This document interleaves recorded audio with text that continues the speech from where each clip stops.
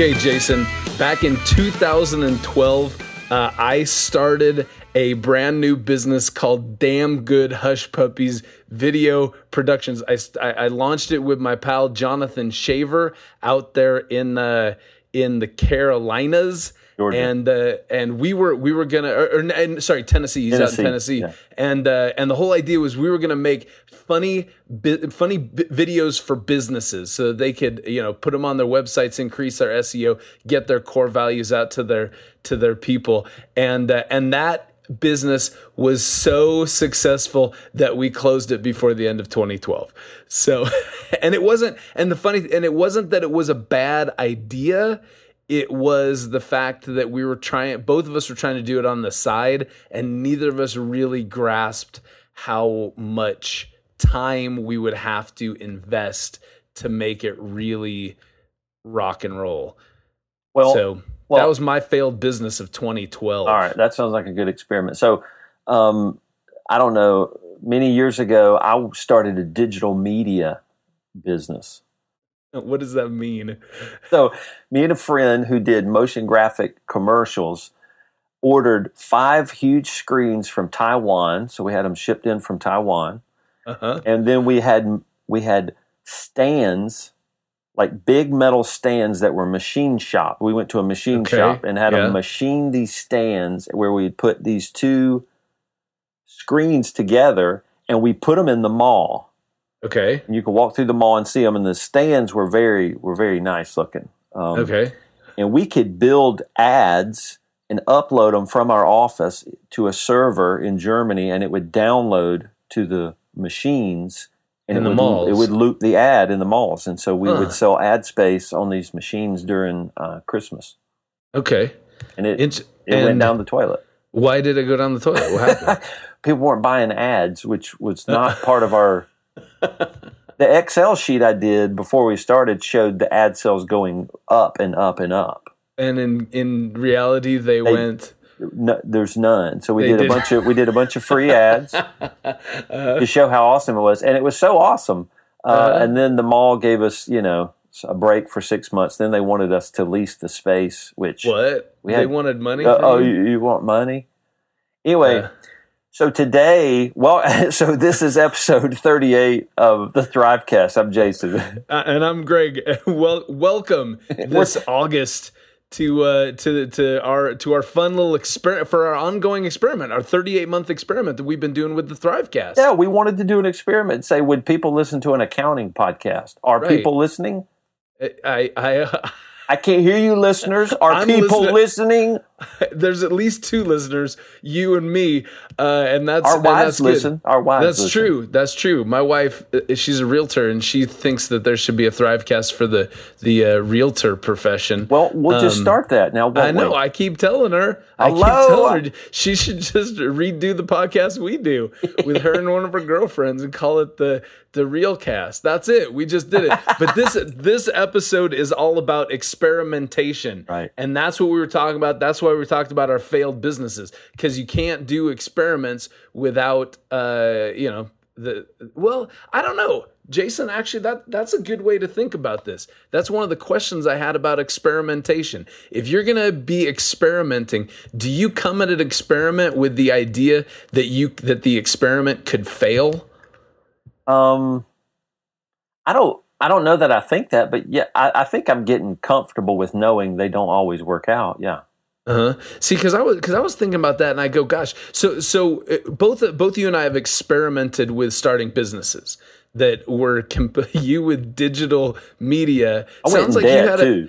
What's that? I went in debt. See, I didn't. That was the nice thing. All of my business ideas that I have that I actually pursue, there's like no startup costs. So I was out, a little bit of time and a little bit of, not enough money to even worry about. But there's failure with that. You obviously wanted to make tons of money, right, and you went into debt. You didn't make your money back. I had just, like I said, I lost time. But how is an experiment different than taking a risk? Same thing. It's the same thing. I believe it's the same. It's the same thing, right? Now, I guess an experiment is probably I don't know. When you think of experiment, you think of the lab coats, people in lab coats in labs. And I think an experiment is, I don't know. I think an experiment is a controlled environment. You kind of want a controlled environment so that you can not, so if it does fail, which is okay if it fails, but you can learn from the failure. So you have processes set up in place so that you can go, all right, what are we going to do? What did we do? What didn't work? Why didn't it work? And we're going to document a lot of the learning. It's like an after-action review, an AAR, possibly. Now, a risk is something totally different. A risk could be, hey, let's take a risk and do an experiment. Or let's take a risk and, do a back ollie off of this picnic table on our skateboard. maybe that's a risk too. Right. But that would be dumb for me to do. Right. But an experiment in business I should do. But I do have to say this. I think more than ever in my firm and in our profession, I think experimentation is one of the main things that's going to differentiate firms. It's going to make us better. It's really going to be the thing that turns our profession to become an awesome profession. Which is crazy because nobody, I'm going to venture to say that nobody in a traditional CPA firm is sitting around a boardroom table today talking about experimentation. No. Do you think there are? Well, I think there are companies that do it. Yeah, there are some innovative companies that do it. Like, you know what? You know what professions and companies that do it?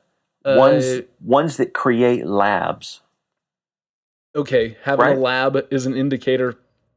Who has labs? I know Thrival Academy. Yeah, Thrival has its Thrival. Yeah, Thrival has a lab, and that's why we started it. And Adrian Simmons is leading it, and we're going to talk to him pretty soon.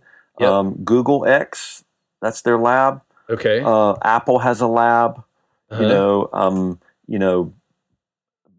These old companies, they used to have lab called Skunk Works. Right, but those are all engineering firms, whether computer engineering or you'd expect. I guess I'd expect an engineering firm to have a lab. I wouldn't expect a real estate company to have a lab. Well, have you heard of Tien and Lax? That's an agency. That's an ad agency, a design agency in Canada, and they built their own lab. They did. Yeah. And Adrian and I talked to the head of the lab, talked to those guys before we started the Thrival Lab. And they do design work. And they fund this thing on their own. They pump money into it. So a lab, if you think, here's why people don't experiment and don't create a lab. Tell me. It has no revenue at the top line. It has only expense at the bottom line. Okay. The revenue is knowledge earned. That's what the revenue is. And that's not on a P&L statement, so people don't want it. And so that's interesting. Again, going back to this whole risk thing. If you run an experiment, if it's a thoughtful experiment, it's not something that you just go, "Hey, let's try this," and you wing it. Even if you fail, you gained knowledge. You figured out that don't work. Exactly. I think you go into every experiment going, hey, here's something that I think will be fantastic. What if everyone in our firm grows a mustache? Let's see if that increases customer satisfaction. That's exactly right. And when you instead creep out all of your customers, you realize, okay, here's some razors, guys. We're done. But that didn't do it. But you're hoping that you're going to find something that's either is going to help you increase sales, increase satisfaction, get a better product, find a new innovative product. But if you don't find those things, you still learned something along the way, and you're trying. You're one failure closer to having a success. Well, so that's right. So we're going to talk about an article by Dan Ariely in the Harvard Business Review called "Why Businesses Don't Experiment." And listen to what he said about Scott Cook, the founder of Intuit. Scott Cook told Dan Ariely they try to have an experimental mindset. And here's what Scott Cook tells his team, or used to. I don't know if Scott runs. I don't think he runs it. I think he might be the chairman or something. He says, you're doing it right when you experiment because you've created evidence. Like you said, everybody grow a mustache and see if that makes business better. When everybody gets sicked out, Especially the younger guy with a little feathery mustache. It looks like right. those are pretty rough. With the junior high mustache. The junior high mustache and the neck beard. When you have evidence, you can act on evidence. You've produced evidence. Now, I wonder why most businesses don't move forward to produce that evidence. Why are they not producing that evidence? I wonder. Why is it not worthwhile to produce the evidence of what does not work? I think it's because of the concept of satisficing, where you go. What is that? Satisficing is when you go, hey, what we've got now is good enough. Ooh. It comes from this. It comes from, if you have a problem, there's going to be an optimal solution that you can come to. I mean, theoretically, every problem has an optimal solution, right? I guess. You satisfice if you go, well, I found a solution. This works. It's not necessarily the optimal solution. And so businesses, well, and it even goes back to Tim Williams. I re-listened to some Secret Stash episodes this last month. Tim Williams was talking about Stephen Covey, who he apparently, like his agency used to serve them. I thought like his sister was married to somebody who was married to I don't know. his kid or something like that. But yeah, they worked together. And so Stephen Covey went to some company in South America and said and bagged out on the engagement saying, I can't help you because you're not in enough pain. So you've got this, businesses are kind of in this equilibrium where they say, what's going on is working right now. Either there's no pain or there's not enough pain, and they don't have the motivation to go out and try to experiment to make things better. Because if it ain't broke, don't fix it. Okay, so satisficing is really, I'm not in enough pain. Though they're not saying that, that's the situation, which is not prompting them to go experiment and create new evidences, which is what Scott Cook told Dan Ariely. Experiments create evidences. Whether they work or not, we have evidences, and those are good things. Right. So the reason why I think our profession doesn't experiment is that they don't have the time or money. Yes. They don't have any money. Like Tien and Lax, we mentioned their lab. They pay a person full time to work in the lab. What? Right. They're paying the salary some dude to experiment. Right. So they don't have the money to do that. And they don't have the time, right? Everybody's at full capacity. So they can't say, hey, go over there and play around. Well, I can't. I got like 4 times more work than I could ever get done this week. Yeah. Well, and it's funny because you're even touching on the the drum that we continue to beat about billing your time. Right. Is that if you're in a company where it's like, hey, here's the thing, you've got these billable goals, but instead of doing any billable work, how about you go and experiment for a while? Right. So that conversation's never going to happen. Right. Right, yeah, in a traditional firm, it's going to be a tough one to sell. Right. So as Jennifer, our producer, was putting this together, she found this article, "Why Businesses Don't Experiment" by Dan Ariely, and Dan Ariely is our homeboy. So we interviewed him on a podcast a long time ago. Well, he likes me more than you, I think. Yeah. Well, he's pretty much my biggest fan. Right. He's your biggest fan. So he has some great experiments. Can I just tell you a quick thing about that was in the article? Yeah. Absolutely. All right. So he said he has a lab at Duke where he's a professor, and a company actually came to him to innovate in the lab. And he talks about the story of walking them through innovating and walking them through experimenting. Right. And they got scared halfway through the deal, and he started talking to them about why they're fearful about it. And here's what it came down to. They said, it seems like within this experiment, we're going to have to sacrifice some current customers just to help our future customers, meaning there may be current customers we hurt with the experiment. And Dan Ariely's like, right, I think that's a great trade-off. Yeah. That's a good thing. And they didn't go through with it. Actually, the experiment fell apart. They didn't do it. And he talked about companies not being willing to undergo possibly some current pain for the future good of your company and our profession. Exactly. Well, and Jason, that's the whole thing, because you go, okay, if it's a good experiment, you have to have a control group, and then you have to have your experimental group. So let's say your company has 100 clients, and to do your experiment, if it's going to be a for real experiment, you're going to have to do the experiment on some, and even and I guess this is one way to think about it. You're doing your experiment on some existing customers, and you're going to start treating that. I mean, maybe you treat 5 of your 100 customers. They're your experiment group. I don't know. Maybe that's not a statistically significant subset of the, but you're going, but just for the sake of conversation, you pick this these 5 customers, you go, we're going to do something different for these guys than for the rest of them. Yep. What we're doing for these 5 customers we think obviously nobody's going out and going to go, this is going to suck for them and it's going to be the worst thing ever. Right. Let's see how long it takes till they fire us. That's not but at least in your mind, that's what you're worried about.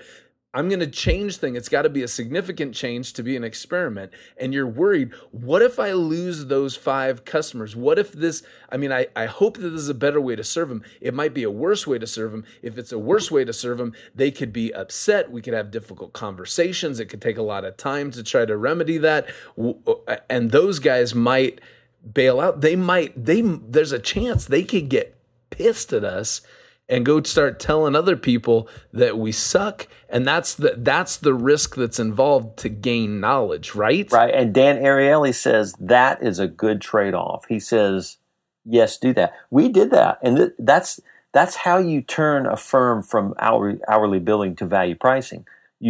Or one way is to take a subset of clients, 4 or 5, and start moving them towards a value pricing model. That's how we did it. Right. And we took like 3 or 4 clients, and we said, hey, we're not going to bill you by the hour anymore. We're going to come up with the price now. So here it is. And just to have you pay us this money, we want to draft it. Mm-hmm. And we thought nobody in their right mind would let us draft our prices from them. But you know what? Draft meaning do like an automatic draw? Yeah, an automatic draw. But you know what? 100% of our clients are drafted. Right. And that was a fantastic experiment. It was in fact. Now, we had to explain it a lot, spend a lot of time. Right. And even back then when I was doing that years ago, I didn't even know I was experimenting. But that's what we were doing.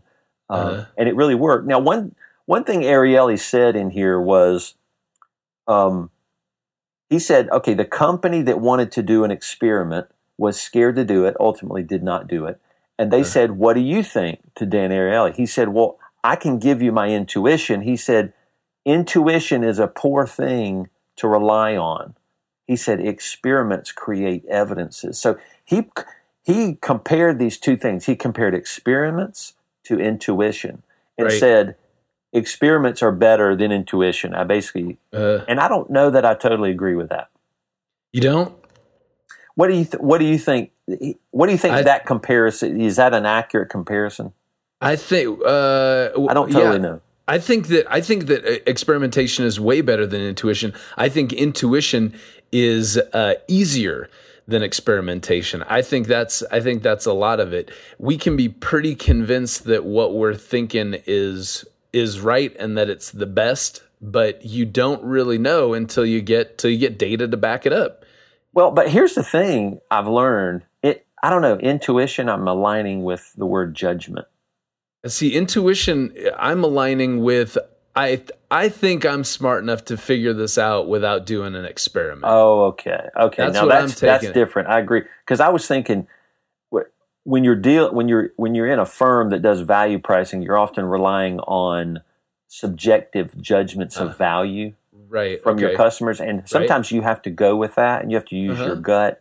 You have to make judgments. Like when you're value pricing, you don't always know if the price I got was the right price, and CPAs do not like that. They want to know with a calculation this price was accurate. But which is hilarious, because then every month when you send out your bill, you tabulate up all your hours, you put it on a piece of paper, and before you send it out, you look and you pray about that piece of paper, and you go, there's no way your judgment, your intuition still comes back and goes, that's way too much. Or it's like, oh my gosh, this guy is getting a freaking bargain. Right. Because so there's still that's involved. That's right. So anyway, okay, so that clarifies intuition, and because I was thinking that's the same thing as making a judgment. And I think leaders do that, and you do have to make judgments oftentimes. Yeah, I think you do. I mean, but that's the thing. When you do have to use your intuition, you do. And gosh, you want to talk about HBR articles? Isn't that the whole thinking fast, thinking slow kind of thing? Mm-hmm. Is that thinking fast is I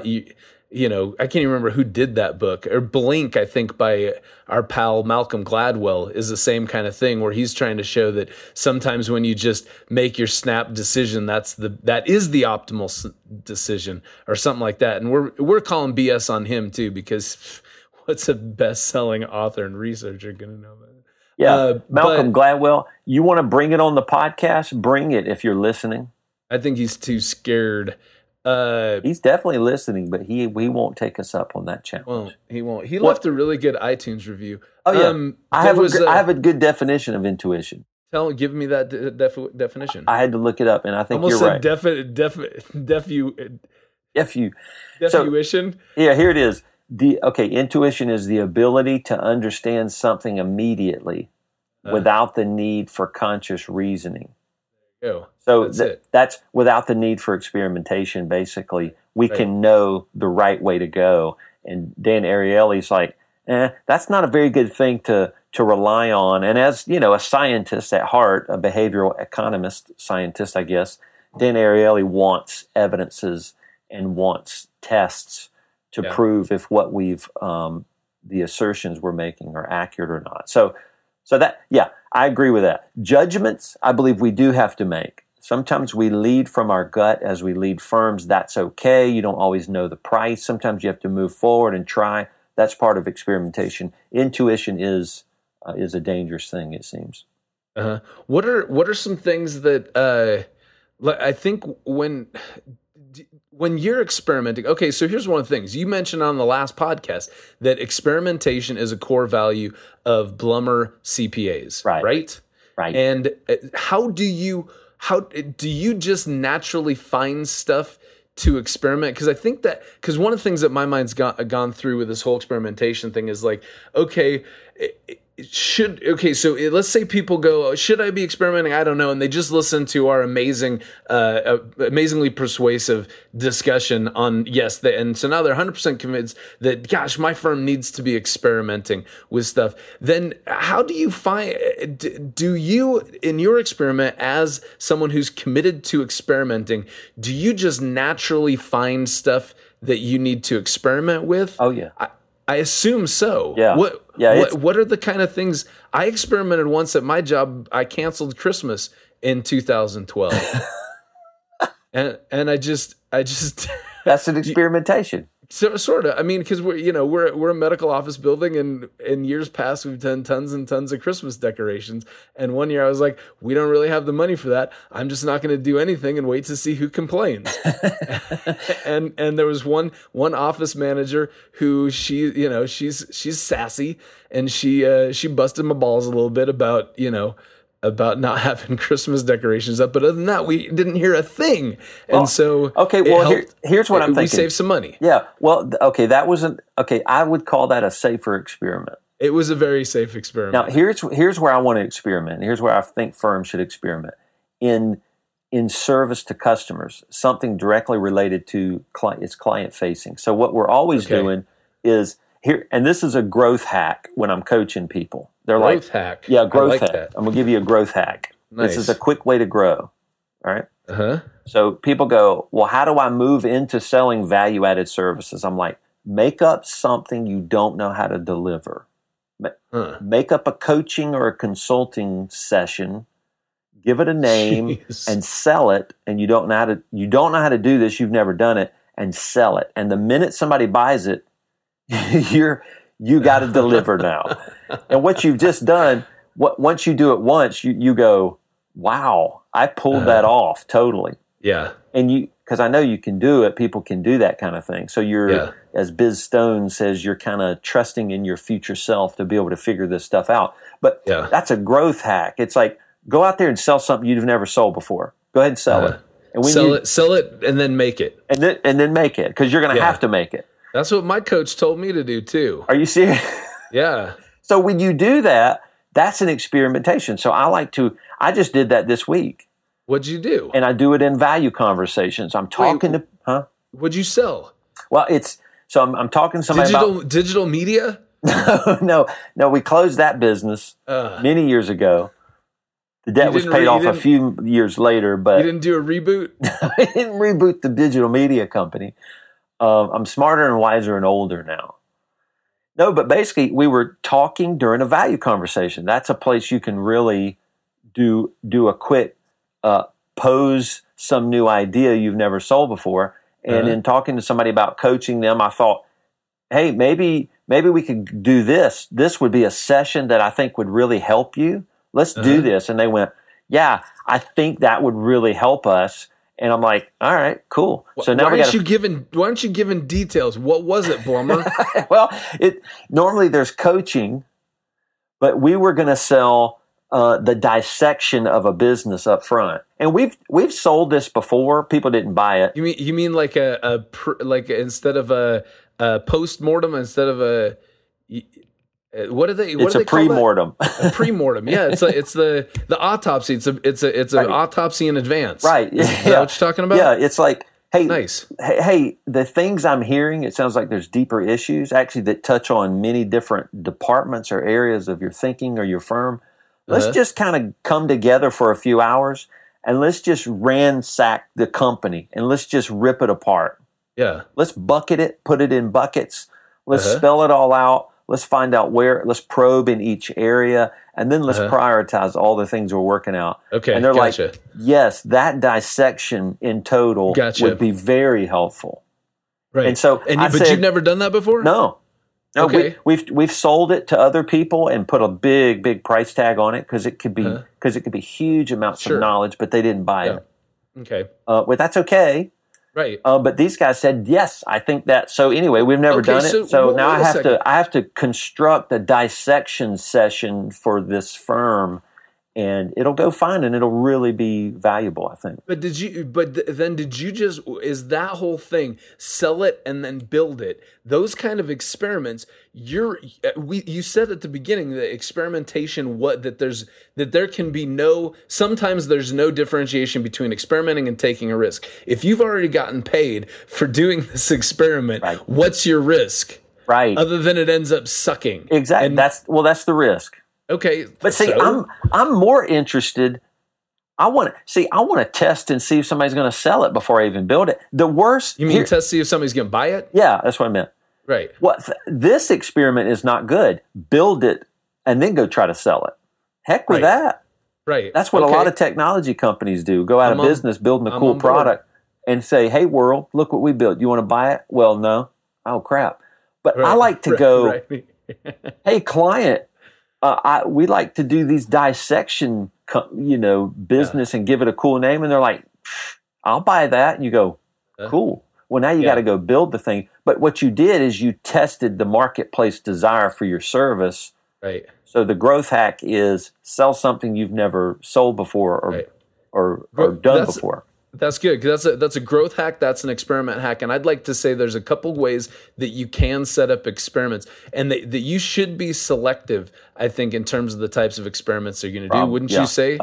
Yeah. I think you can do some dumb things, and that doesn't make any sense. So I think the optimal types of experiments are the ones you just said. Get paid up front. Have somebody who's excited enough about what you just offered that they're willing to pay you to do that, even though you've never done it before. Yes. Your experiment is, can I do it? Is it worth it to me to do it? Which, again, going back to my whole video production thing that I did, I just finally was like, we closed because I was like, it's not worth it, the amount of time that I've got to dump into this business. Right. So I was good to, and the nice thing is we did get paid a little bit. We had one customer. Anyways, the other type of experiment that I think is very valuable is the type of experiment where you go, if this experiment succeeds, I get something out of it. If this experiment fails, I get something out of it. Oh. And I think if you can set up your risks in that sense, where you're like going, because we even said last time about story.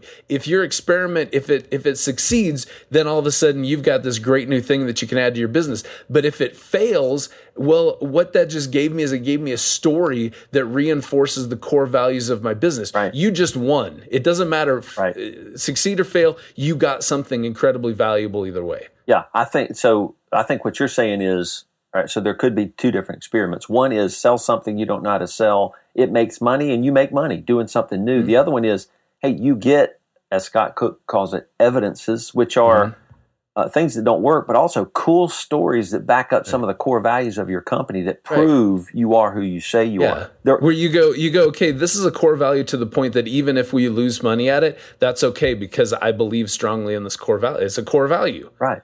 Come on. Yeah.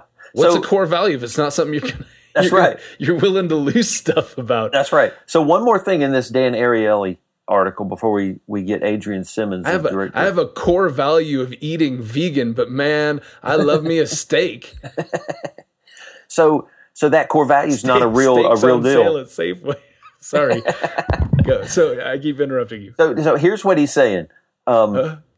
He's like, in this article, he makes some conclusions. He says people or businesses don't like to experiment because they're a lot more comfortable with answers than questions. Right. And here's a quote. He says, "We tend to value answers over questions because answers allow us to take action, while questions mean that we need to keep thinking." And so he's saying people think taking action is the thing that they want to be the result of their actions. They want something that's actionable. And he says questions allow us to think about things that make us think further. This is hard to put together, but he's saying we want to do stuff that make us continue to think, not only stop us and say, all right, now go do the action. Now, ultimately, you have to go do an action, right? You have to execute an experiment. But he's saying that I think we stop too soon with answers. Yeah. And consultants often do that when they give you their intuition. They'll give you an answer, and then you go act on the answer. When really, what if a consultant came and said, I can promise you one thing, in working with me, I'm going to help you come up with the right questions. Yeah. That would be valuable, and that sounds kind of cool, but I don't know if people would buy that. Yeah, we'll see that, and that's the thing, because my mind with that whole side of things comes back to the old efficiency versus effectiveness kind of thing, is that people, everybody hates the feeling of spinning their wheels. Yeah. And I think and you can go, gosh, I got a lot done today, even if it wasn't the best stuff you could have possibly done. Instead of sitting around thinking really hard, taking plenty of time to aim that gun before you pull the trigger. The aiming being the experimentation. Right. So I think that's just a human issue that we've got to try to get over. You got to deny that part of your humanity that you just want to get stuff done, and instead stop, think about it, ponder it, make sure you're getting a good basis upon which your actions can be foundationed. Right. Foundationed. So, all right. So you have any other thoughts? We got to get Adrian on the call. I have zero thoughts. My thoughts are out there. They're gone. Yeah. Let's get Adrian Simmons. Oh, hey. And we want to thank our sponsor. Yeah, let's not get Adrian Simmons. I know. We got Avalara. I know those guys rock so bad. They rock so hard. The king of sales tax compliance. No, Avalara has been with our podcast forever. These guys, and I know those guys. The company is hugely experimental and innovative. Yeah. Yes. Yeah, because that's exactly it. Because these guys, they're kind of they're the one name in sales tax compliance, the only one I know of. Do you know of any other? So the answer's no. Answer's no. But the cool thing is, I think it's true that a lot of CPAs don't know to use Avalara. Even if you have one client doing one boring sales tax return, you can be that small and use Avalara. And the cool thing is, not only do they file all the returns for you and pay it, because they're linked in with the government, the state government. Which is but they also feed you from their big, huge database. They feed you the taxability of your products correctly. Because some products are not necessarily taxable. They may be taxable here in my state, but not in that other state. It's feeding the taxability of the product and the rates. Right. So those two things are their key deal with their big, huge database. But then they go file it all and pay it. Soda is a food in some states, and it's not considered a food in other. And some states tax food, and some states don't. How do you know? How do you know what West Virginia's doing? You don't. You don't. Avalera does, and you don't. That's right. Okay, we got to get Big A. I call him Big A on the call. Big A.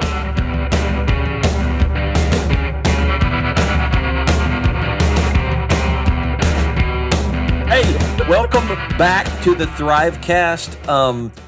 We want to prove that as a profession, and Thrival is committed to experimentation, we want to welcome the director of the Thrival Lab, Adrian Simmons. What's up, A? Hey, Jason, Greg, how y'all doing?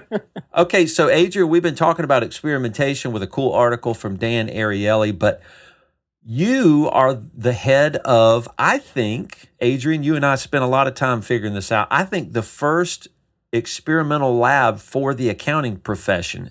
Do you know if this is true or not? Yeah, to our knowledge, that's still true. Obviously, if there is folks out there who are hearing this who know of something, we'd love to hear about it because it's sort of hard building it from scratch. Yeah, really. But to our knowledge, it's the first we're aware of. Okay, well, we got to know what the heck is a lab? And why in the world did we do this? Yeah. Wow, that's a great question. Two really big questions. What the heck is a lab, and why did we do this? Yeah, really. I think in the process of looking at the lab, and we did take a number of months, almost a year, I'd say, as we were looking into this. And one of the things we came to realize was that there's a spectrum of what it means to be a lab. And there's everything from being really academic and just sort of very future looking. And then they're on one end of the spectrum, and on the other end of the spectrum is just being very present day and being very practical. And we decided to sort of peg the Thrival Lab sort of somewhere in between. Our mission is to lower the barriers to innovation by encouraging strategic risk taking. And so what we wanted to be able to do was to accelerate the adoption of today's innovations in the profession, as well as contribute to the imaginings of tomorrow. So we do want to straddle both the present and the future with the lab that we've created for Thrival and that we're working on. So that's the sort of the what, the very simple what. The simple why. Hey, can I Sure. Can I get that again? So accelerate the adoption of what's already out there. What was the other part? And contribute to the imagining of tomorrows. Contribute that sounds like something that they'd have like outside of a Disney ride. Yes. Contributing to the imaginations of tomorrow today. Yeah. Heck yeah. Accounting Imagineering. Yes. Yeah, there you go. I love it. I do too. Yeah. So so that's the what. Now you're going to give us the why, right? Which is big. Yeah. Yeah, the why is big too, and that's also a hard question to answer. It was interesting because just being a member of Thrival and just being active of this awesome group, and the creativity that's just sort of in all our members. Last year, I'd even started a sort of a lab internally to my own firm. Nice. And it was just sort of a way that we could start to develop new things, be they products, processes, just even related to team members and whatnot, and sort of had started doing that. And then, Jason, you gave me a call partway through the year, and you're like, "Hey, Adrian, we're thinking about doing this, and I think I'd like you to be a part of the lab." And I'm like, "Oh, that's really funny. I've sort of been working on a lab of sorts." You've been thinking through it already. Yeah, so we were definitely on the same wavelength. But the why behind it is there's a couple different reasons, or a number of different reasons.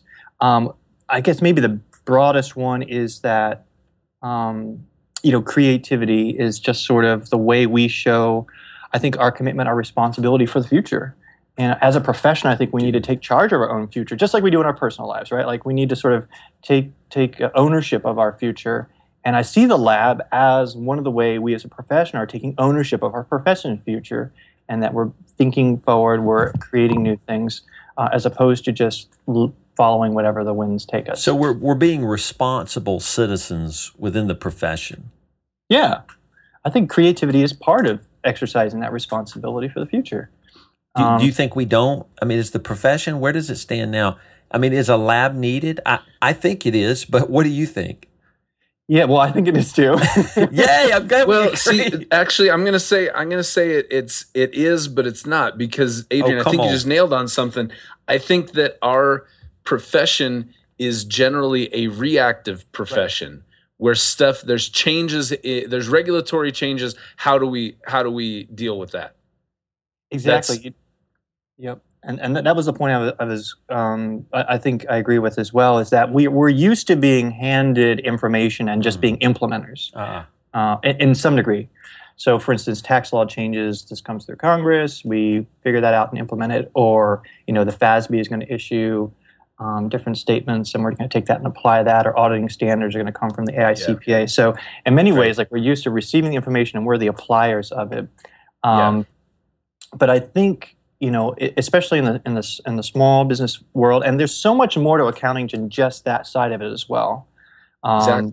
So we can say, hey, let's actually think about what the end goal is, and let's think through ways that we can get better at that.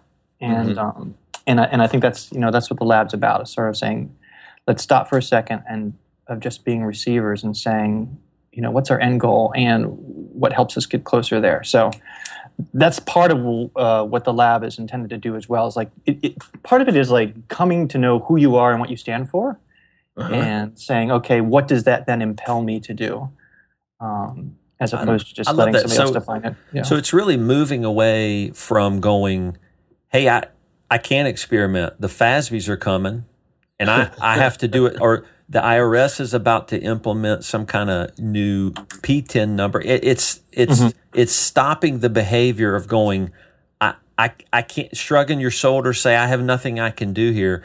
You're saying step up and be responsible for the future that we're actually responsible for, and let's stop letting the profession become what it's becoming. Let's make it be what we know it can be. Ooh. Right, and maybe a way I would put that is we need to expand our field of vision. Okay, what does that mean? Yeah, what that means is, like, obviously we can't change the tax law, and we're not really looking to say, hey, let's come up with a new way to present revenue on a gap-based 10K or something like that. We can't do that, but we can expand our field of vision to say what we do encompasses more than that, and not be just limited to what's sort of staring us in the face, and say, let's expand the field of vision. And there's parts where we can be creative. Let's innovate things in that arena. Gotcha. Because I hear what you're saying. Because there's and does that even come back to the accelerated adoption and the versus the imaginations of tomorrow? I would think that a lot of the adoption of existing innovations is going to help me as I do my compliance stuff. But when I'm really trying to figure out how to best serve clients with our specialty of accounting, that's where we're talking about imaginations of tomorrow. In part, I mean, some existing innovations. You're wrong, Greg. You just tell me I'm wrong. You're wrong. You can give me an F on podcast. You get a big fat F. Adrian, please correct what he said. No, not at all. The existing is more, let's say, some things that are out there now, like value pricing. That's something that exists. It's in the profession. Right. It's not necessarily widely adopted. But we want to help that innovation catch fire and to get to the tipping point and things like that. Okay. Cloud accounting, perhaps, you might say, is still on the tip of the iceberg, not quite the tipping point yet. So different things like that may be there, and we just sort of want to help push those things forward. And so that's more of the existing innovation. And then imagining tomorrow is just to sort of ask the blue sky question, okay, what else is there that we haven't thought of? Adrian, through this, you're as we tell people to experiment, and they say, hey, I can't, I got to do a FASB and an IRS. There's nothing outside of accounting, tax, payroll, and audit, and you're like, expand the vision of what we mean by that. Are you saying you're redefining what a CPA or what a CPA firm is or is going to be? Oh yeah, definitely. Nice. That's a big job, by the way, Adrian. Good luck with that. It's not just me. There's at least 2 other people out there. No, I'm just kidding. There's a whole profession out there. Well, and this is one of the things sometimes I talk about, like the value propositions that our profession has been built upon are decaying value propositions. Oh, my word. naturally the way the business world. Wait, explain that. What do you mean? What are the value propositions and why do they suck? Well, he didn't say that. I just say they're decaying. So you think about, actually, this is really interesting. I was thinking about this recently, where a person I know was traveling abroad, and they're in a situation where, actually, they were in Italy, and you have to pay to use the bathroom over there. Because that's where the value is locked up there, right? But you actually used to do that in the U.S. as well.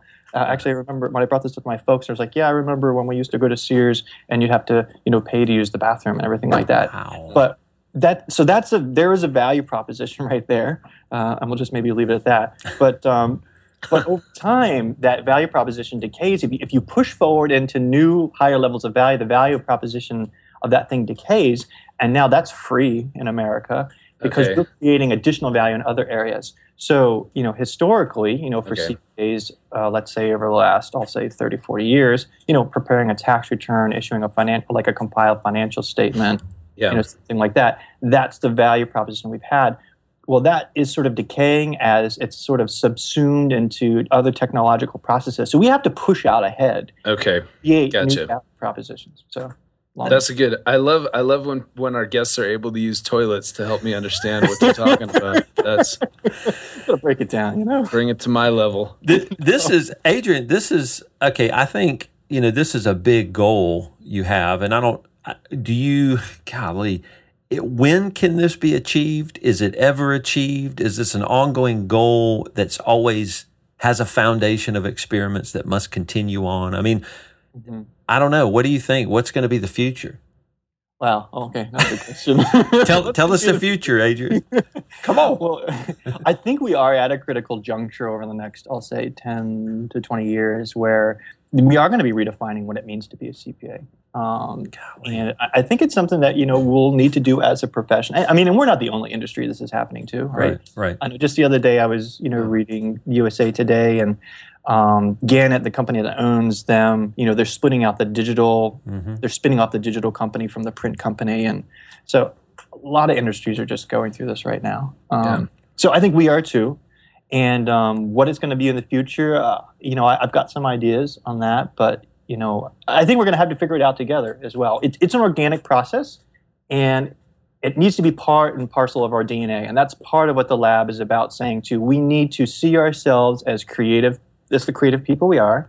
We need to see ourselves as innovators, and we need to start proposing things and seeing what works.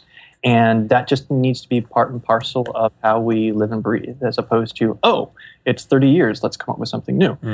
It does need to be part of our cycle. Okay, so let's dive into a firm, and let's try to figure out why, Adrian, if you go out there and you do speaking and stuff and talking about the lab, and you say, hey, we need to become experimenters, why are firms hesitant to do that? A firm, just let's say a single individual firm, if you're talking to the owner, why would they be hesitant to do the things you're saying? Because you're explaining it well, and I'm like, bring this on. I'm ready to do this.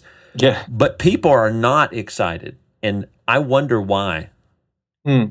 Well, I think part of it sort of goes to what we hinted at before in terms of the way we're trained as accountants and the way we've sort of been brought up to, follow the path, follow the process, follow the procedure. But the way I propose thinking about it is sort of in two different brains or two different hats that you put on to say, okay, you've got your hat that you don't want to be getting creative with too creative with a tax return. Right. Say, I wonder what happens if I don't report W-2 wages this year. Let's see if they catch it. Let's have a control group. I'll be the control group.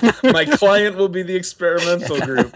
And let's see who goes to jail. I definitely recommend putting it that in order too. Yeah. So there's that part of what we do that we don't want to experiment with. But I think we end up sort of throwing that blanket over everything. And I think we need to be able to say, okay, where can I? And let me put on my other hat. Let me put my entrepreneurial hat. Let me put on my sort of innovator hat.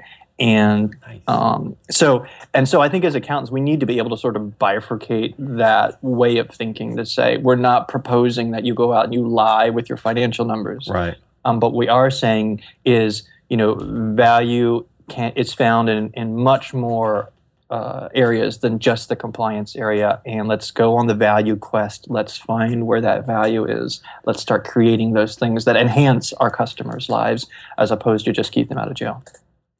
And as our value proposition changes, I don't know if you would say this is true, but as we move into becoming a profession that experiments as a foundation to what we do, some of that older model may fall away, the more technical, compliance-driven, because technology may supply that need, and we'll be left with an empty bag if we don't continue to enhance this other side, this creative consultant value add side. Is that right? Yeah, I think part of this we see in, like, when you look at an Apple product. I hate to always bring them up. They're a great example. They are, but I'm gonna throw one next to it too. But it says, designed by Apple, manufactured in China. And now even like Amazon just came out with their phone, whatever, recently. Kindle phone. Yeah, the Kindle Fire phone or something like that. But it says designed by Amazon. And I really think that that's where the value is going to come from, because that's where the higher level of thinking comes in, is that design side of things. And I feel like the technological tools are all there. Like, it's almost like you have all the pieces of the puzzle or the pieces of the machinery sitting out on the table in front of you. The value isn't being able to turn the crank. The value is, how do you put the pieces together? How do you synthesize them in the way that makes sense for that customer that you're with? So part of that comes from understanding your customer and really being able to connect to them on a personal level. And part of that is understanding the pieces, the mechanics, and then synthesizing the two so that you are able to create something, you're able to design something, say, here's a system, and here's a way of thinking, and here's the mechanics that is made for this person and helps them. So I feel like that synthesis, that design, that approach is going to be a big part of what it's going to mean to be a CPA, or at least I hope. Okay, so I've got a couple questions, Adrian. So first off, you said that Thrival Labs is the first ever lab in the accounting profession, but you said that you had started a lab in your own business before that. So really, it's the second. Right. It's the second. So you got to call it what it is. Boom. Here's what. Well, I can't imagine that I'm the only one that ever did that. I think some of the big guys have it too, but if I'm honest, but it's for the profession. Instead of for a specific firm. Yeah. Okay, gotcha. Here's what I need to know is I need to know specifics. When you were working in your lab at your firm and now with Thrival Labs, what sort of things are you thinking about? Did you experiment on? Are you experimenting on? And are you thinking about experimenting on? That's some stuff I need to know. As far as the Thrival Lab or all of it. All of the above. Adrian Grant Simmons Labs and Thrival Labs, what are you working on? So we need examples, right? Take me into I just put on a white lab coat and some goggles. Yeah. You need to show me what you're working on. Take you on a tour here. unless it's top secret. Some of it's under wraps, but we'll take. Are you for serious? The front room, yeah. Seriously, some of it you can't talk about it. Well, I mean, just there's stuff in the pipeline that we'll release as the time is right. But okay. Let's take at least to the front room, please. Yeah, so right now in the front room of the Thrival Labs are our two main focuses for this year. The one experiment which we have just launched, I'm super excited. The experimental team has just been formed, and that experiment is business model prototyping. Okay, and we're using the approach in the Business Model Generation book, and by Alex Osterwalder, and based on some of his PhD research. But it's a way of looking at business models and sort of sketching them out visually. And what we want to do is say, let's create a sketch of the traditional accounting model, and now let's prototype different versions of what is possible today and what might be possible tomorrow. We want to start giving people ideas of where they can start innovating as far as their model itself. Nice. And so we have a team of about 7 folks that we're going to be getting together and doing that, Imagineering with, and the ideation with. And then we're going to release that in a report this fall for the profession and to the profession. Excellent. Which thankfully Zero kind of came along and wanted to be, this initial strategic partner to kind of support some of that, right, Adrian? Exactly. Yeah, we've been very fortunate that at the beginning there's been folks who sort of have seen the vision and have wanted to share in it. And Zero being one of our big backers, and we have Mondo thanks out to them for their belief in what Mondo thanks Zero. Mondo thanks. And I should mention too, our other 3 lab partners we have right now is Jay Kimmelman at the Digital CPA, Barrett Young at the Abacus, the Green Abacus, and of course Jason Abacus. Abacus, yeah. That's okay. And Jason, I think they pronounce it Abacus in Maryland. Yeah, it's a southern thing, maybe. I don't know.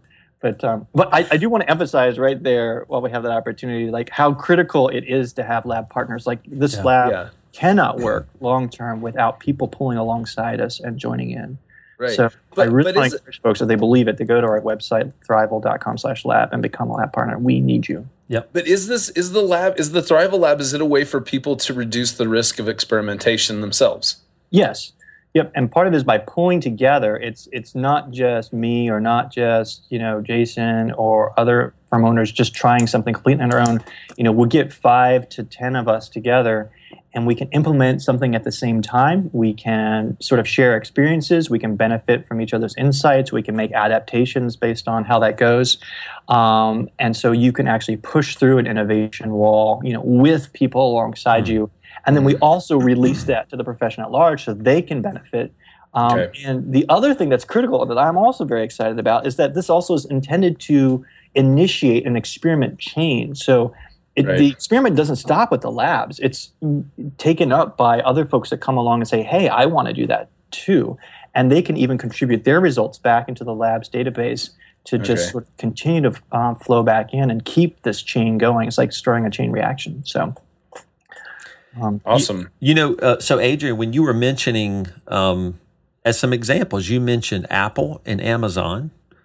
Designed by Amazon, designed by Apple. And of course, those 2 companies have labs. They have labs. Now this is one thing that's interesting.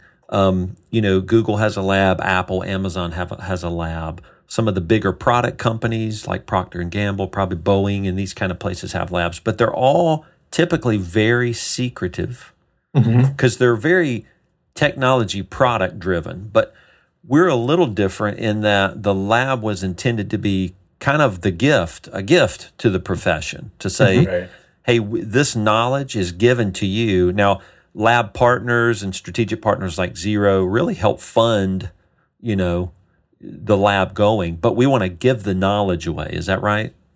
Yeah, I feel like this is a trend I'm seeing just in our current sort of market, is that there was a lot of value, obviously, in the past on intellectual property and sort of really protecting that. Again, Apple, just running right after their patents. Yep. But it really struck me when, Elon Musk and and Tesla he recently said, hey, we're going to make our patents available to whoever wants to, because he recognized that for the electric car industry to take off, it needed to have some momentum. So I'm getting the sense just broadly in the market that there is this innovation and this collaboration in a more open environment is really going to help pick up the pace. And so, the idea is that we're not going to be secretive and try to keep everything under wraps. The idea is that we can, share this broadly, because our profession needs it, in my opinion, really, really needs it if we're going to be able to make this next jump. And so we need to do it together, and we need to share and just all get in there and make it happen. Do you have some other ideas of some other experiments? Like we're going to do, and I'm one of the experimental firms. So is that what they're called? I'm an experimental firm, right? Yeah. Yep. That's the name we've come up with so far. So are you gonna change your business model then? Is that if part of the business model prototyping? Does that mean you? Are you asking me? Yes. I don't know. I'm going to do what Adrian tells me to do. Nice. All right, Adrian. I have no clue. We got it on tape, dude. Yeah. Well, our goal is to prototype the pantsless firm. That's good. That's where we need to innovate. Actually, I'm gonna start. I've been doing the Pantsless podcast this whole time as an experiment. So I feel like it's enhanced the podcast. It has. I think it's been a good podcast. So what are some other? So we're doing business model type experiment. Maybe what are some other ideas? Just like crazy ones. I don't know. Sure. Yeah. Well, let me throw the other thing just to answer Greg's question as well. While the firms, we're going to prototype and ideate in this model, but the idea is that it may become the foundation for somebody who launches a firm, and they may take one of the prototypes that we've fleshed out, and it becomes the basis that they build their firm on. Right. Or somebody may take their firm's model and say, okay, yeah, I want to adapt to be like one of these ones that got prototypes. Right. Gotcha. So there is that. Not to hit another tangent. Sorry, Adrian. I got a lot of questions. This is a lot of good. This is good material. Yeah. Isn't there only one business model for a firm, though? I mean, yeah. Well, that's actually the hypothesis for this experiment, is that there is not one singular model. So how many are there? There's at least two. No. You are so crazy in your experiments. I know, right? Wow. It's really branching out. That just seemed very academic. There's not one business model. So how many are there? Two or more. Adrian, take your lab coat off, dude. Right. Okay, yeah. So how many are there? And obviously the answer to that is not a number. It's probably something else. Well, actually, my sort of drilling into that question, my theory is that there is an unlimited number, that each firm actually reflects that person. This is my feeling, that the firms of the future really become reflections of their owners. It's almost like an artist, like let's say a musical artist, where every person's song is a different song or a different style of music that's unique to them. I feel like every firm should have a unique imprint and fingerprint as well. So I think the answer to the question, there are as many firms as there are firm owners. And it's kind of like if Dolly Parton remakes a Whitney Houston song, she's going to make it her own. Yep. Greg. Yeah? That was a great joke. You didn't even comment on that. Dolly Parton, I know. Boobs. Oh, okay. There we go. Punchline. Yeah. So, there we go.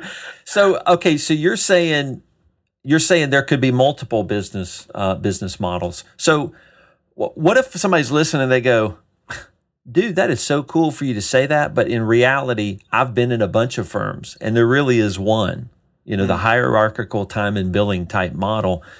And what would you say to somebody that goes, I don't know if I believe you, man. I don't think another one could exist. Well, I mean, perhaps is the point to the people who are doing it differently.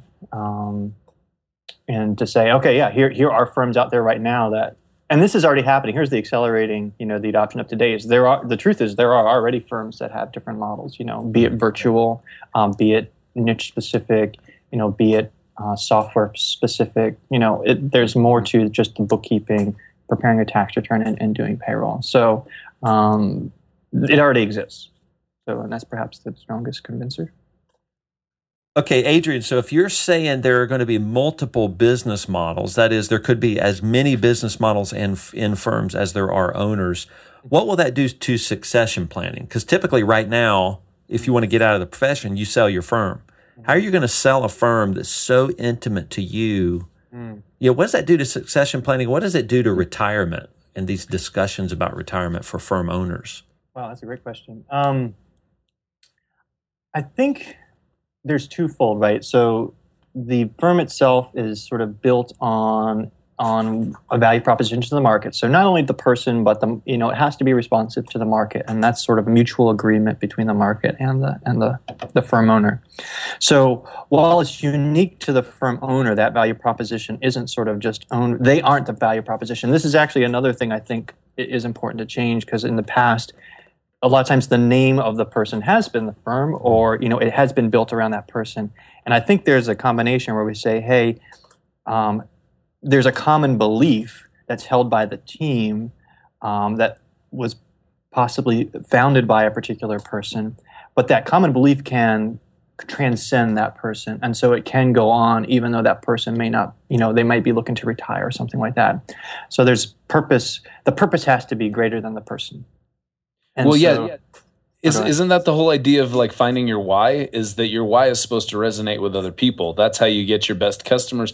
So if you've built your firm and you have a very strong purpose, a very strong why behind your firm, then it actually, I mean, theoretically, unless Simon Sinek is full of crap, that should actually help you Right. find the person that should buy your firm, rather than just somebody who's wanting to add revenue to their top line. Exactly. I think it actually strengthens the succession planning, because now you're matching with people, like you say, who don't just want the revenue, but actually believe what you believe as well. And that's what happened over time, hopefully over the life of the firm. The customers and the team members, et cetera, they've accumulated or congregated around this purpose. And so that purpose can continue to go on, even if the originators leaves. So in the future, if this business model generation experimentation catches on, it's going to be harder and harder for me to say, hey, I want to grow my firm. I'm going to go buy a firm. Yeah. Because possibly they don't believe what I believe. Their customers have been sold a value proposition that doesn't really align with what I want to sell. Is that going to happen? Yeah, actually, I believe this already happens, where you hear, just anecdotally, in my experience at least, where, oh, yes, we bought that firm, and then, 2 years later, we lost half of them or something like that. Yeah, okay. We already know this. Right. We just haven't changed the way we approach things. I see. The purchase process hasn't actually adapted to reflect the reality of, you can't just buy a firm and expect them to stay with you. Yeah. So, but the current, right now, we're in a big mergers and acquisitions world. I think. And I think that's going to increase probably over the next 5 to 10 years. I don't know. What do you think about the future? Like right now, that's what succession planning is, right? It's, I need to get out of this thing. The way to do it is to sell it. That's not going to be the future, you don't think? I don't know exactly what the future is going to be. Come on, Adrian. You're the lab director. You're supposed to know the future.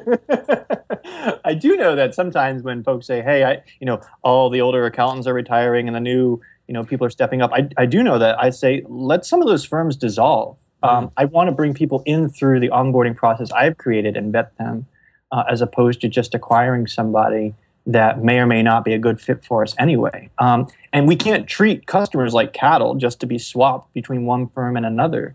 I think, we can't expect them to treat us with value, treat us as a commodity, if we're treating them as a commodity, that we're just going to trade and swap them between firms. So I think it's sort of, if we want to be a standard commoditized service, yes, let's just create a standard commoditized model and just swap customers back and forth when we want to trade hands. I think a lot more value can be created through adopting a different way. Now, see, Adrian, that sounds like you're working off of your intuition that you don't think that you should treat customers as cattle. I want to know if there's actually been an experiment that can create, accumulate evidence that customers should not be treated as cattle. I believe that you should actually start branding your customers. Interesting. Okay. Yeah, I hear the specter of Ariel in the background, but the and I mean brand, like with a hot iron brand. Hot brand. Gotcha. Well, I think it's not just intuition. I think as we've morphed our firm and started our onboarding process, like coming a greater sense of who we are and sort of evaluating fit and messaging to our market in such a way, I've found a stronger response to that. So it isn't, I wouldn't say it's pure intuition. I haven't necessarily gone through the mergers and acquisitions process myself, but definitely seen that there is benefit to having a greater sense of purpose and having people respond to that. The customers will respond to that. So Adrian, we're getting close to being done here. Can you give us, I think maybe we asked you this earlier in the podcast, but some other ideas of experiments you're thinking through? Sure. Well, the next one we have lined up, which will happen over the winter, so maybe late this year, early next year, is our value accounting model. And this is a different sort of financial reporting model that we think can be helpful to the small business world. Part of what's behind this one is the fact that after years and years of trying to explain accounting to small business owners, I sort of have this theory that perhaps we should actually be adapting the financial reporting model to the way they already think, as opposed to trying to say, well, depreciation isn't really a cash expense, and the reason that you show a profit but you really have no cash in the bank is because we have like all these layers of explanation, I think, that don't help the small business owner. So the question becomes, how can we actually present the information in such a way that it's actually immediately apparent to them. And there's actually many things that actually come out of that as well. How can we even present information that doesn't even have numbers and yet still communicates what's happening in the business? Wow. And there's actually some things on the other side of that as well, but we just sort of have to take it one step at a time. But part of what my purpose there is to say, when an informed reader of the financial statements reads them, they're actually abstracting from what they see on the page and forming conclusions and making inferences and sort of having inductions and deductions. Why don't we skip the middle and go right to the end and present that information to our... I like that. That's Nice. awesome. Yeah. So Adrian, you're saying, and this is cool, that possibly you're going to play with a value reporting model that will have no numbers on it. That phase is probably 2 or 3 steps down the road, but the first is just the model itself, the way of thinking, which we've sort of developed and we're looking to publish it. And then the second step and third step come after that. So people are thinking right now that are listening, Adrian is a freaking mad scientist. This guy's crazy. It's reporting via emoticon. That's some truth to that. 5 emoticons means you have a lot of profit. Well, you say that, but sometimes I talk to other accountants and they say, "Yeah, that makes sense." So Yeah, I don't think it's that crazy. It does, It's not that crazy. No. I mean, it's really the ultimate logical conclusion of dashboards is you're good, you're bad, you're so. Yeah. I can make 3 emoticons. I just drew out 3 emoticons on my piece of paper for good, bad, and so. Yep. The good is a little man throwing handfuls of money in the air. The bad is a man whose family just left him. Yeah. And the so is actually Jason Blummer's Skype photo. Oh.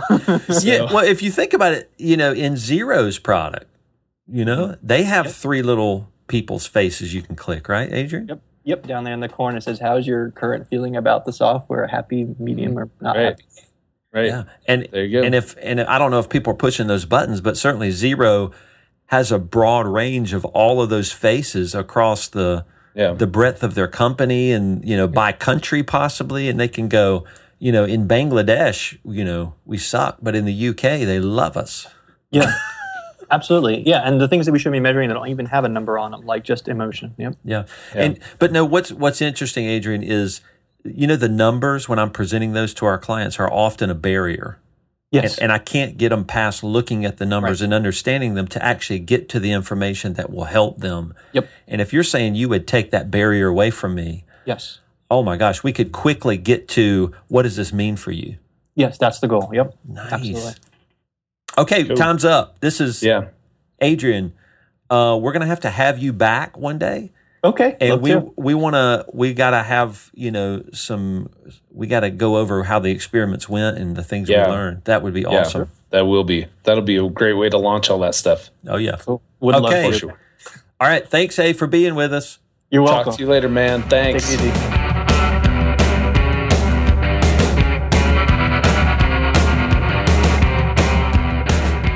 That was awesome. Amazing. I'm wondering how many, and here's what I'm hoping, Jason. I'm hoping, because I know that there's people, not just accountants, that listen to our podcast, right? Right. And I'm wondering if there's other professions who are going to go, a lab would, no one ever think of doing a lab in our profession either. Maybe we need to, make one happen. I told you, my wife, she's a realtor now. And they need it. They need it. They do. And we do too. So that's awesome. Big thanks to Adrian for taking the time to talk to us today about that. How can people, if people have an idea for the lab, what can they do to get that to Adrian? Yeah, the lab is for the profession. So you can go to thriveal.com, thriveal.com/lab. Okay. And there's a way to submit ideas. Nice. And you can sign up on that page also to become an experimental firm. And you can also be, a partner firm where you can support the lab too financially, which our firm does. So, and when we support it on our P&L, it gets charged to a line item called R&D. Nice. That's awesome. Cool. So, thank you again thank you to Avalara, our sponsor. Without you guys, this would totally never happened. Wouldn't have not happened over the past over 3 years that we've been doing this. Yep. And how can people get in touch with you, G? They can get me on Twitter at Greg Kite. Kite is spelled with a Y, not with an I. How about you, Jay Blums? They can get me on Twitter at Jason M. Blummer. And we have to do a shout out to Jennifer Blummer, our producer, our faithful producer, and Aaron Dowd, our podcast engineer. And we're out of here. Who's got all the beats? Who's got all the beats in the house? That's right. And we're coming back next month with an amazing podcast that's about how the entire accounting profession is going to change. So come back next month to hear about that.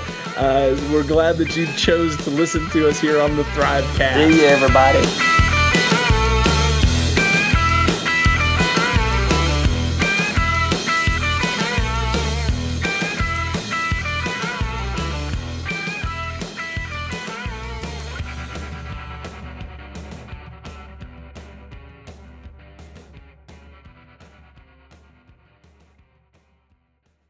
My rapper name would be Jay Blum. What's your rapper name? Knuckles.